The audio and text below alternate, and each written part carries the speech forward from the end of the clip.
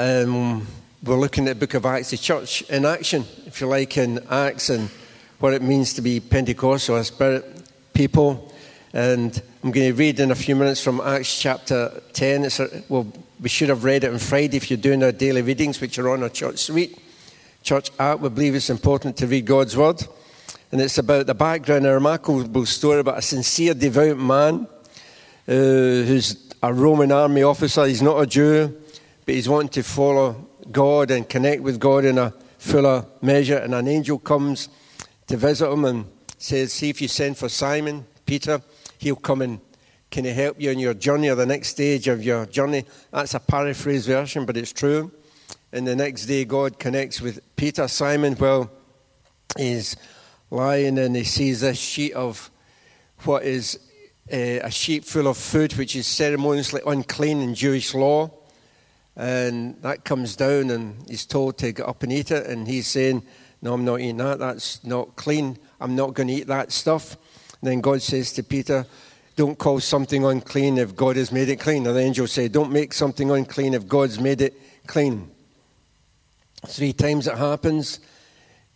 Peter's the type, he just needs to get it after a wee while. But 3 times it happens, he gets it a bit, but he's still a little bit confused until these men from Cornelius come knocking at the door looking for him. And Peter begins to say, hey, there's something here, but maybe that wasn't food God was talking about. Maybe it was people he was talking about, because to the Jewish people, anybody not Jewish was not clean. They weren't the people that God had come from. We're the people. We are the people, so to speak. God loves us, nobody else. Jesus came for us. These people are just unclean. These Gentiles, these non-Jews, we don't really get them. You know, the reality is we've all got biases and prejudices in our life. God only came for us Jews and saved us. But then Cornelius begins to tell the story. And then we read from verse 34 of Acts 10. Then Peter replied, if you do know your Bible, whenever Peter opens his mouth, it's not always going to be that good what comes out of it. But in this case, it is good. Cornelius explains the story. Then Peter replied, I see very clearly that God shows no favoritism. In every nation, he accepts those who fear him and do what is right. This is a message of good news for the people of Israel, that there is peace with God through Jesus Christ, who is Lord of all. You know what happened throughout Judea, beginning in Galilee, after John began preaching his message of baptism. And you know that God anointed Jesus of Nazareth with the Holy Spirit and with power. Then Jesus went around doing good and healing all who were oppressed by the devil, for God was with him. And we apostles are witnesses of all that he did throughout Judea and in Jerusalem. They put him to death by hanging him on a cross, but God raised him to life on the 3rd day. Then God allowed him to appear, not to the general public, but to us whom God has chosen in advance to be his witnesses. We were those who ate and drank with him after he rose from the dead. And he ordered us to preach everywhere and to testify that Jesus is the one appointed by God to be the judge of all, the living and the dead. He's the one all the prophets testified about, saying that everyone who believes in him will have their sins forgiven through his name. Even as Peter was saying these things, the Holy Spirit fell upon all who were listening to the message. The Jewish believers who came with Peter were amazed that the gift of the Holy Spirit had been poured out on the Gentiles, for they heard them speaking in other tongues and praising God. Then Peter asked, can anyone object to their being baptized, now that they have received the Holy Spirit just as we did? So he gave orders for them to be baptized in the name of Jesus Christ. Afterwards, Cornelius asked them to stay with them for several days. I want to focus particularly on one verse here. First of all, as we talk about being Spirit people, Pentecostal, lessons we can learn from people, that we shouldn't be prejudiced. We shouldn't be biased and prejudiced and think we are the people. I believe God is doing a work all over the world. And it's not just in us, it's not just even in Pentecostal churches. I believe God is at work. And sometimes we can have a bad opinion of other churches and other denominations. We can't do that. God's at work and God's Spirit is moving. In other words, let's not be biased and prejudiced that we are the people. Let's embrace all that God is doing all over the planet. But also let's be open to God speaking to us in unusual ways. You might get dreams, you might get visions. God will speak to us in unusual ways. We need to allow God to speak. But let me just put a proviso in there. He will never speak anything that's contrary to what he said in his word. God can show us things, but it will never be against what he said in his word. But let's be open to God speaking to us in creative ways. But 3 simple but profound in some ways points about what does it really mean to be Pentecostal. What are our priorities as Pentecostals, as people who are Spirit-led, or Spirit-filled? I want to tell you the first is the promotion of Jesus. Peter begins to explain what God was doing. He kind of says, I get it now. He replied, I see that God is at work here and he's open to everybody. And then Peter begins to explain what God had done through Jesus. And I want to pick up in verse 38. It says, you know that God anointed Jesus of Nazareth with the Holy Spirit and with power. Then Jesus went around doing good and healing all who were oppressed by the devil, for God was with him. Number 1, people who are really full and led by the Spirit, they promote Jesus. It's all about Jesus. Listen to what Peter says. God anointed Jesus. Jesus went around doing good, healing all that were oppressed by the devil. Jesus was put to death, but it was him that rose up again. We were ordered to preach everywhere, to teach that Jesus is the one anointed by God. Jesus is the one all the prophets talked about. Everyone who believes in Jesus will have their sins forgiven through his name. We were ordered, one version says, we were ordered to preach that this is the one, the anointed one, God. Not 2 or 3 people, not different prophets, but we're to speak about the one. And the one is Jesus Christ. Jesus is the way. Jesus is the truth. Jesus is alive. Jesus is a light. Jesus is a vine. Jesus is a good shepherd. Jesus is the King of kings and Lord of lords. It's all about Jesus. He's the way. Jesus is salvation. Let me say, when we are truly Spirit-filled people, or people who are led by the Spirit, we will not talk about ourselves. We'll not talk about our ideas predominantly. We'll not talk about what we want to see happen. Our predominant talk will be about Jesus Christ. It'll be about Jesus. We speak about Jesus. Our talk should mainly be about him. Our songs should predominantly be about Jesus. Our preaching should predominantly be about Jesus. We will be exalting Jesus. We will be proclaiming Jesus. We will sing about Jesus. We will talk about Jesus. I believe in supernatural. I believe in angels. I believe in demons. I believe in God the Father, God the Holy Spirit. And I believe we need to see more and more of the power of the Holy Spirit at work. But this is what Jesus said of the Holy Spirit. In John 16, he will glorify me. When the Holy Spirit comes, he's not coming to talk about himself. He's coming to talk about Jesus. He's come to talk about me. He goes on in John 15, I will send you the advocate, the Spirit of truth. He will come to you from the Father, and he will testify all about me. He will speak about Jesus. I want to tell you, when someone is really full of God and Holy Spirit, they'll talk about Jesus. It's all about Jesus. And there's power in Jesus. The power and the authority is in Jesus. You know, it's the enemy of our souls knows the power that's in Jesus. That's why it's the only, if you like, in religious circles, Jesus is the only name which is a curse word. You don't find that strange? The only time there's a curse word in a religious is Jesus. Tell me, because the enemy wants to downgrade that name of Jesus because he knows the power that's in the name of Jesus. There's a power that's in Jesus' name.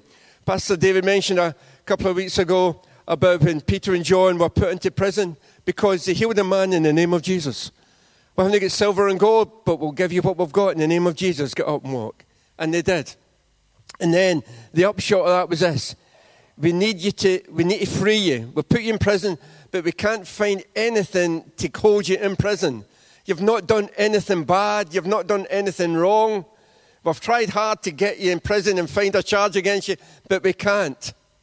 Says, so on you go, and basically paraphrase but true, say you can do church, you can do speaking, you can do stuff, we don't mind what you do, but don't speak the name of Jesus. You can still have church, you can still do everything. There's nothing will stop you do except one thing. Don't talk about Jesus. Don't use the name of Jesus. You can still have church, but listen, the more people tell us not to use it, the more we should proclaim and speak the name of Jesus. There's something about the name of Jesus. It's not about the name, it's about the person who represents that name. No other name is higher than his. If you read the Acts, even Philip, when he met the eunuch, the Ethiopian in the chariot, he was reading the Bible, And if you read it, in Acts 19, it says Philip just got alongside him and started talking about Jesus. Because there's an authority in Jesus. Listen, we live for the proclamation of Jesus, but we live by the power of the Holy Spirit as well. Jesus, anointed with the Holy Spirit and with power. He was empowered by the Holy Spirit.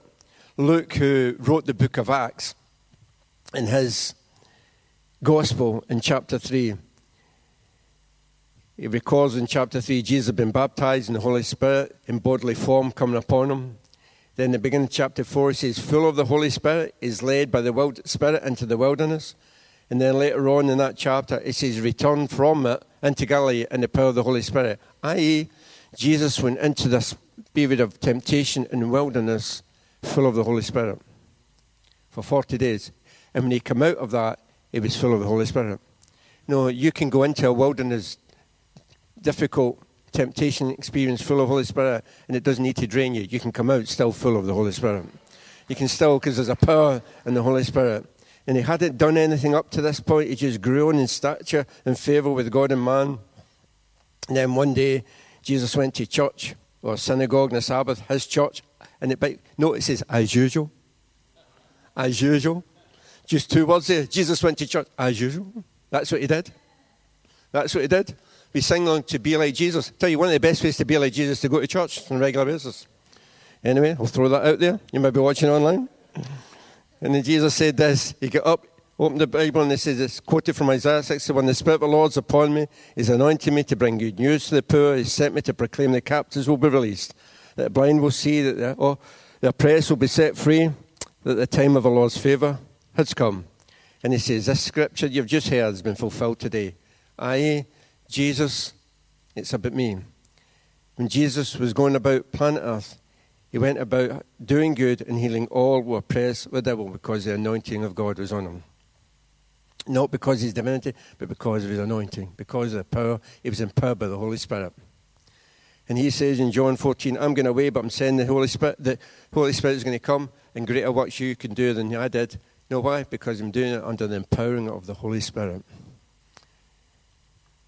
If you've been in the Alpha course or heard of it, you'll have heard Nicky Gumbel say, at certain times, Old Testament, at certain times, for certain tasks and certain people, God's Spirit came upon them to do stuff. But that's pictures of the New Testament where the Holy Spirit come down and it's available for us all to receive and be empowered by the Holy Spirit in the New Testament. Jesus was empowered by the Spirit, and he knew that his followers had to be. His disciples are a bunch of characters, we'll put it that way, aren't they? You know, one of the last things Jesus said to them in Acts 1 and 4 was, you guys don't leave Jerusalem until the Father sends you the gift he promised. I told you about it before. John baptized with water, but just in a few days you will receive the baptism of the Holy Spirit. He's basically saying, guys, you guys are okay. You've had a great training for 3 years. You've had the best ministerial training. AIG does really good ministerial training, and other denominations do good ministerial training. But Jesus basically said, see, you guys, you're great guys, and you've had the best mentor, you've had the best training, you've had on-the-job training, and it's not just action. I've spoke to you the words of life. I've given you the best sermons you've ever heard. I've showed you how to do things. You're great, and you're good guys, and you've got a lot going for you. But you know what? Don't do anything until you receive that empowerment of the Holy Spirit. Because you need that empowerment of the Holy Spirit. You've got a lot going for you, but that's not enough. When I'm going, you need something. You need to be empowered by the Holy Spirit. And I want to tell you, yes, we're out about proclamation of Jesus, but about the power of the Holy Spirit, about being empowered by the Holy Spirit. And we need that. And you know what happened? Once it came upon them, he says, there's no stopping you once it comes upon you.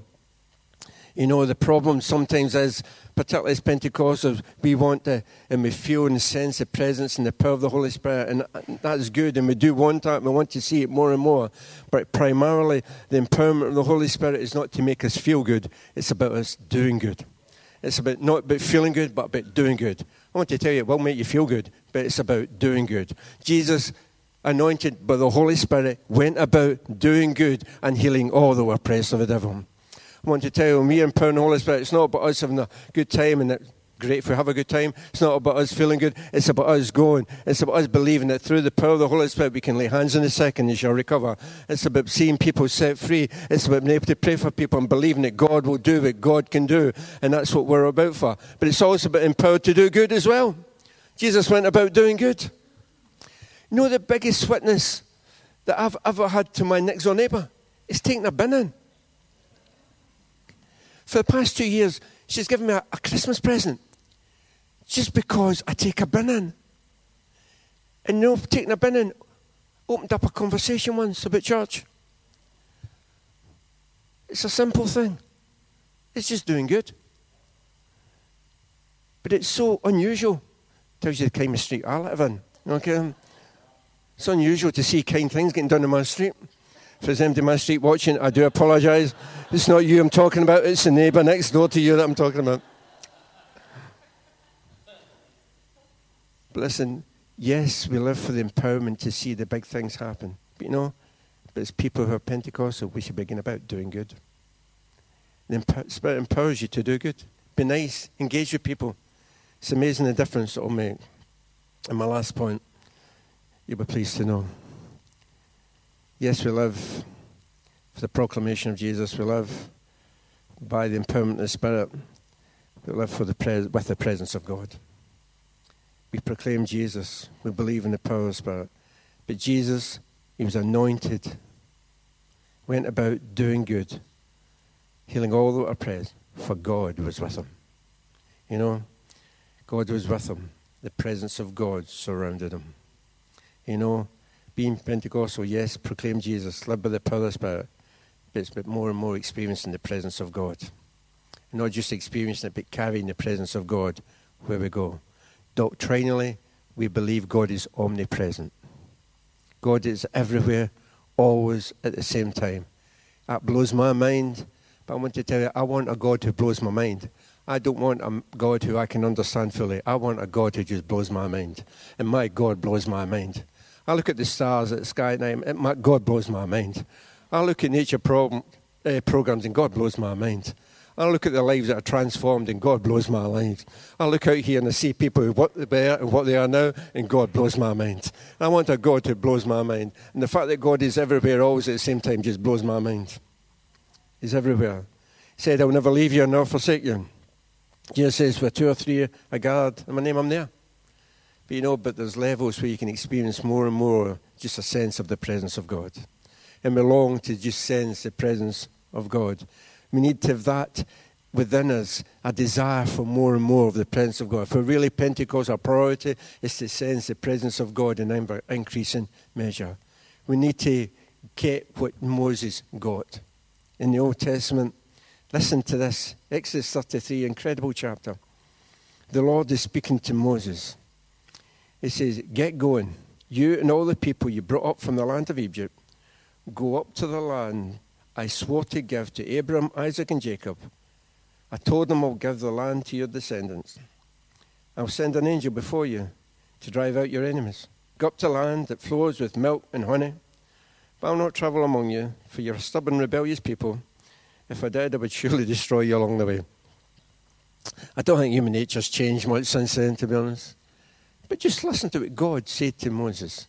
He says, Moses, it's time to go up and get into the land that I promised you. Go, you and the people. I promised you the descendants. I'm a God of my promise. You go up into the land. And to make it easy for you, I'll send an angel to destroy the enemies that might stop you getting here.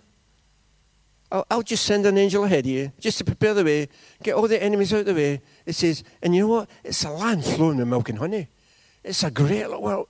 Where you're going is wonderful. It's incredible. It's Beulah land. It's wonderful. It's promised land. It's going to be a great place. On you go, Moses. Go, you and take all these people with you. You'll not even fight. An angel's going ahead of you, and he's going to destroy your enemies, and you can just go in and live in luxury in the land of milk and honey and have a wonderful time.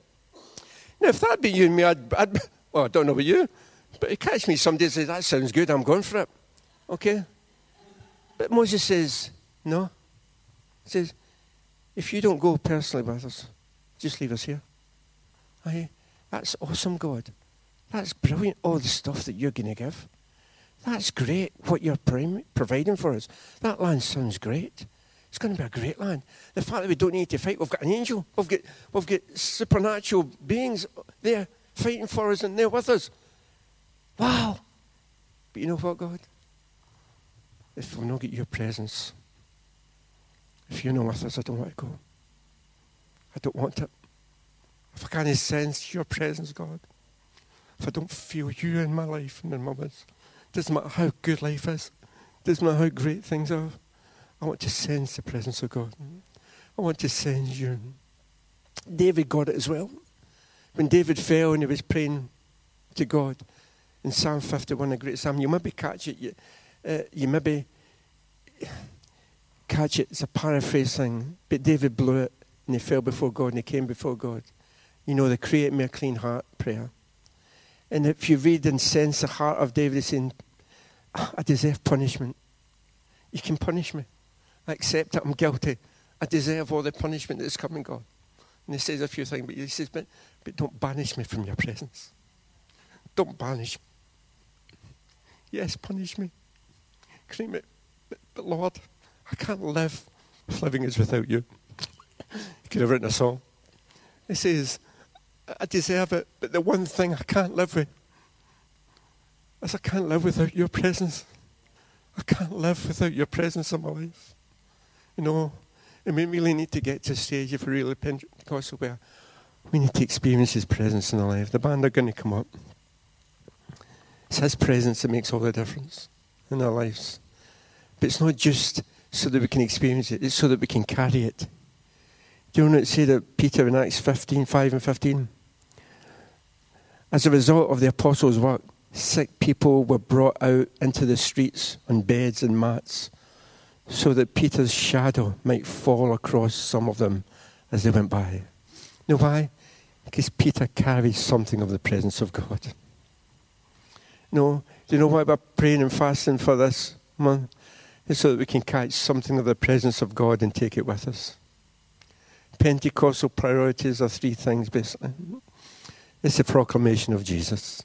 It's the praising of Jesus. It's the promotion of Jesus. It's about being empowered by the Holy Spirit and recognizing we need the empowerment of the Holy Spirit.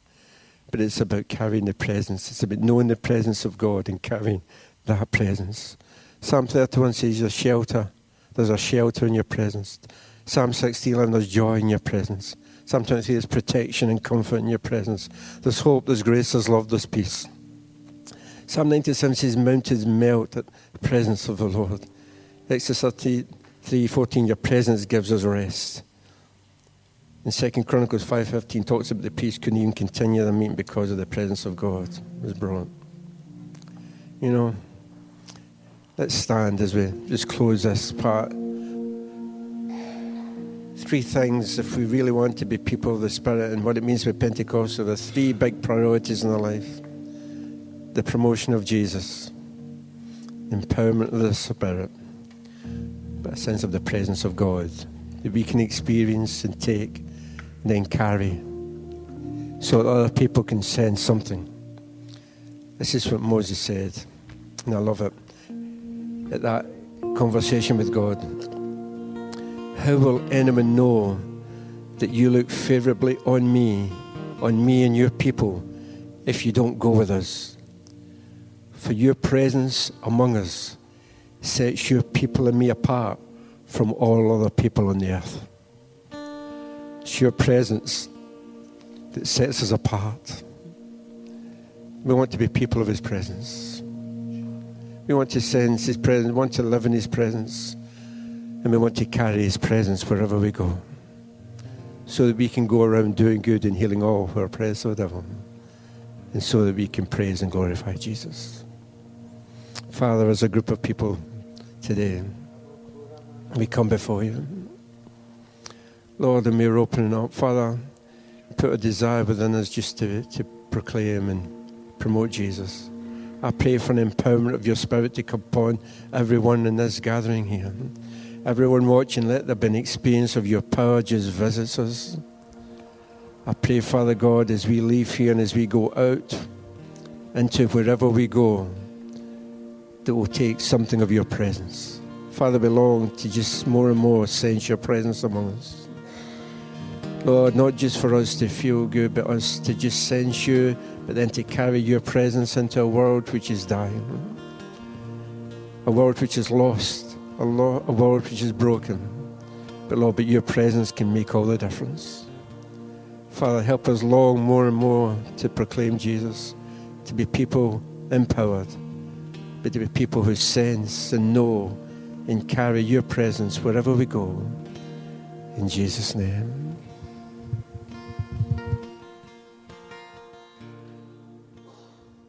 Thanks for that amazing word. Amen.